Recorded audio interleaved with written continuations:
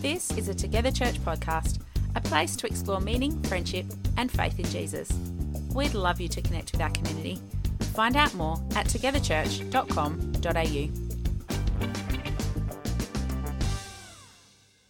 And look, we've been talking about thankfulness as a community, and I feel like Christmas is such a good time to continue talking about gratitude and thankfulness because God came to earth as a baby, but he came to earth to be close to us and to be near to us and to know that God was amongst us.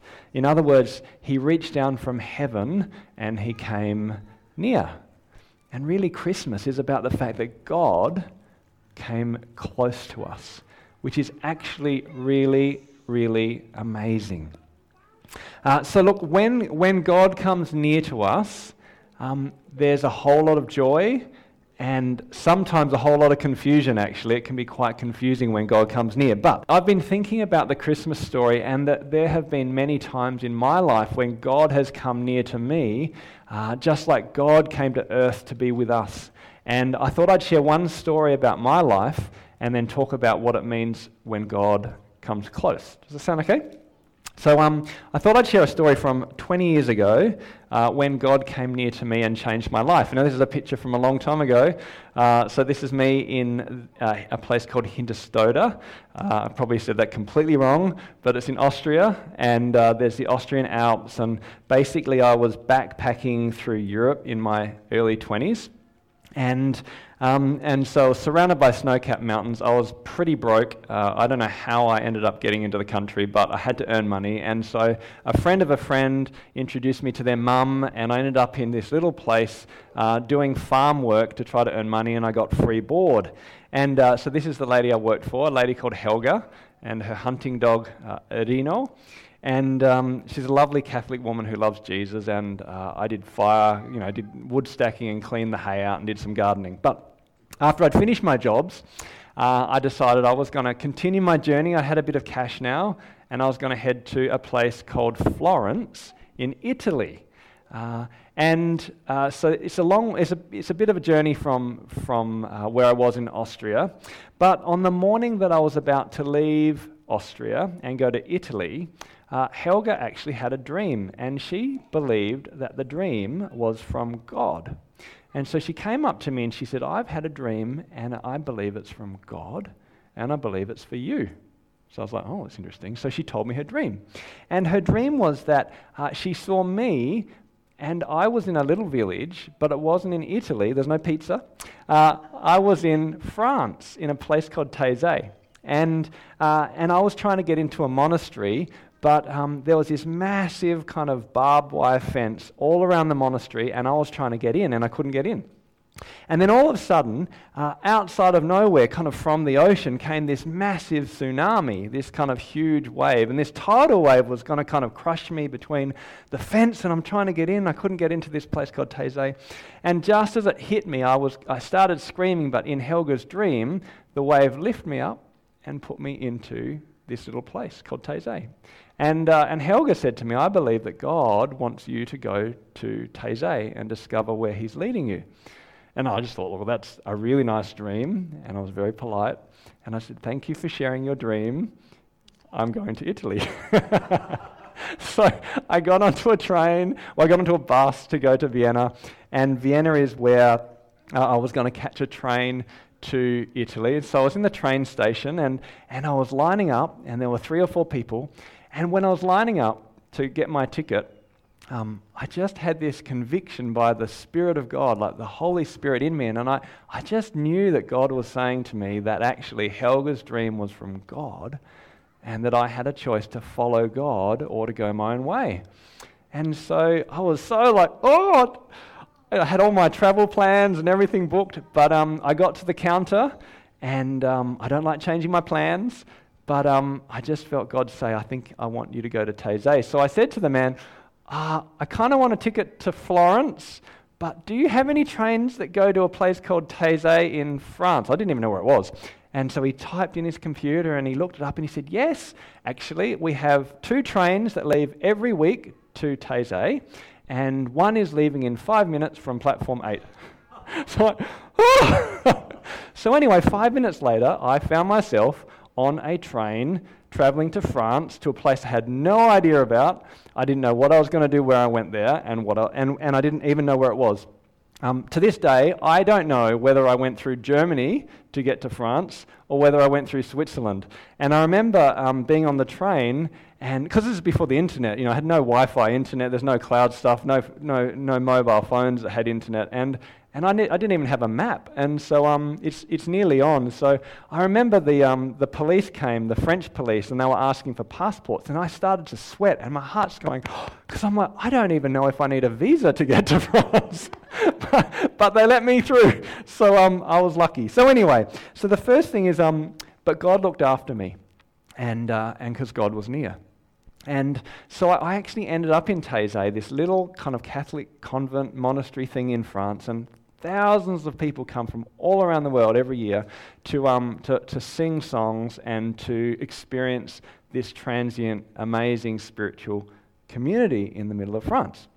And so I turned up, and as it happened, I turned up during the week when everyone turns up, thank God, and they just registered me in. I was put into a work team, and I went along. And look, I was put into this fantastic little group of people. I still keep in touch via email with one or two of them. And as much as it was a strange experience, I had the most amazing God experiences there. This group, we were all given jobs, and we had to clean and cook for hundreds of people, because we had 500 people turn up that week from like Africa and Asia and Europe, and I was the only Australian out of everyone, which was cool. But our main job was to carry these silence signs around, and we had to keep people quiet during worship, which I thought was awesome. So we should adopt one of these in Together Church. You can imagine me, I was the noisiest out of the lot. But I had power because I had the silent signs. So anyway, but God did some amazing things then. Not only did he refreshed me, and he gave me hope and gave me an experience that was quite different, but on the last day, as I was leaving Taizé to go to Italy, I did get there in the end, a lady comes up to me, a German lady comes up to me, and she said, I know that you're leaving, and we haven't met yet, but I saw you when you came in on the first day, and you looked tired and you looked worried, and you had your backpack on, and I just felt I should pray for you. So I've been praying for you all week, and I believe I have a message from God for you. And she said, I'm wondering if you are thinking of whether you should go and do Bible study and become a priest. And God says that you should, and now is the time. And the amazing thing was, all through my Europe trip, really, I went there to try to actually pray and ask God if I should move from physio and go to Bible study. And he answered this question that I'd been asking from a German lady who I'd never met. And so it was this amazing experience. I remember just being so confused, but also touched by God, because he was near. It is amazing when you realize that God knows you, and he loves you, and he is caring for you and guiding you, that he is not just out there in the universe, but God is right here in human form, risen and amongst us day by day. And I just walked away like, wow. A German lady, an Austrian lady had a dream to take me to a place I'd never met, and then a German lady had a prayer for me that answered the question that I'd been asking God for months and months and months and not getting an answer for. It was pretty cool, yeah? So that was one story, but I suppose what I wanted to say is that when God comes near, there's this amazing, it's scary and it's confusing and it's wonderful and it's amazing, but it's joyful. And really, this is what Christmas is about. Christmas is the celebration that God came close, and that he is close and he's with us.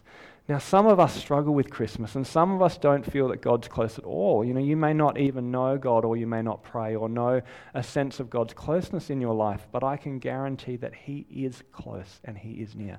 And God follows us. It's a beautiful story seeing Chloe be baptized, that Chloe said, I can see that God was near, even in the hard times, before I actually knew he was near. And that's the beautiful thing about God. And Christmas is the promise that even if we don't feel like God is close, and even if we feel like things are hard, he loves us and he has a plan for us and a purpose, which is pretty cool, and it's worth celebrating. So I want to read a scripture. I won't go into this very deeply because it'll be a short talk, but I want to give a scripture about God coming near. And it's the story about how the angel Gabriel came to Mary, who's the mother of Jesus, and she was transformed and she sang a song. Actually, the song is called the Magnificat in Latin, and one of the songs we sang in Taizé, I think I've got a picture, one of the songs we sang in Taizé was called the Magnificat, and I had no idea what these songs meant because they're all in languages I couldn't speak, but you'd sit with hundreds of people and sing songs from different languages, and the song goes, try to sing it, it goes, Magnificat, Magnificat, Magnificat anima mea Dominum, which basically means that God is magnificent and how wonderful that God is close to me. And this is the song of Mary, which is just beautiful. So let's read this song. Let's read this scripture. And we know where it fits in the story because we heard the children share it, the nativity already. So the angel Gabriel has come, and Mary knows that she will have she will give birth to the baby Jesus. And she says this, my soul magnifies the Lord, and my spirit rejoices in God my Saviour, for he has been mindful of the humble state of his servant. From now on all generations will call me blessed, for the Mighty One has done great things. Holy is his name. You know, and this is an amazing story because Mary is... Does anyone have a guess of how old we think Mary was? Yeah, Mims? No, Naomi.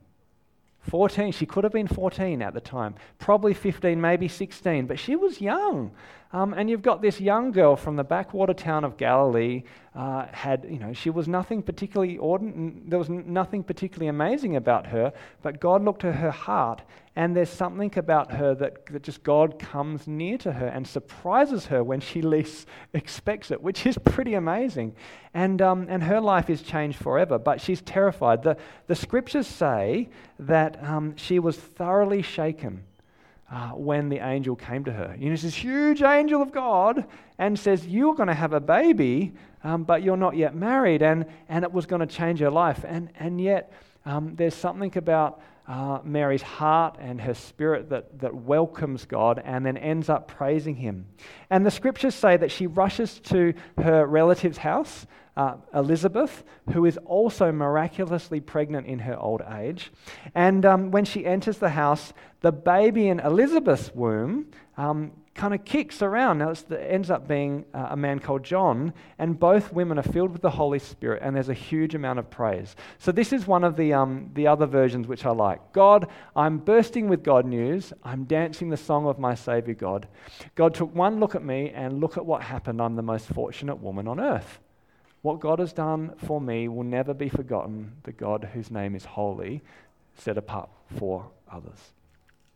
So I just think it's a beautiful moment, this story where Mary is touched by God and Elizabeth is touched by God, and there's this beautiful moment where God comes near to both women, and as scary and as confusing and as transforming as it is, their lives are changed and the whole world is changed. And it's a beautiful story of encounter. I think Mary must have felt way more excited than I did, but God was leading her, and God was close to her, and God had a plan for her, and God had a purpose for her life. And that's what Christmas is about. It's a celebration that the God of the universe comes right close, even in a baby form, even amongst our just ordinary, everyday life, and he walks with us. The God of the universe is near. So at Christmas, I suppose my message and my encouragement is that God is near. We may not feel it, but if we open our heart, and if we open our hands, and if we remember what God has done, not just in the past, but we remember what God does in our future. He does it again and again and again because Jesus rose from the dead, and God is still near. And so if you feel far from God, then open your hearts and your soul to Jesus and say, Jesus, I would love to meet with you closer, and I would love you to be near. And if you already walk with Jesus and you know his presence and his love and his hope, then my prayer is that you may walk with him closer and be thankful in your walk with him and experience some of the amazing things that can happen as we apprentice our life with Jesus. So, so we're going to have communion in just a moment. And it's our final communion for the year. It's amazing. Actually, someone said it's the final communion for the decade, so that puts some gravity to it. Look, when we have communion, we remember a little bit, we remember the end of the story, which actually reminds us of the beginning, that not only is God near, but he loves us. And Jesus came in human form so that he could be close to us.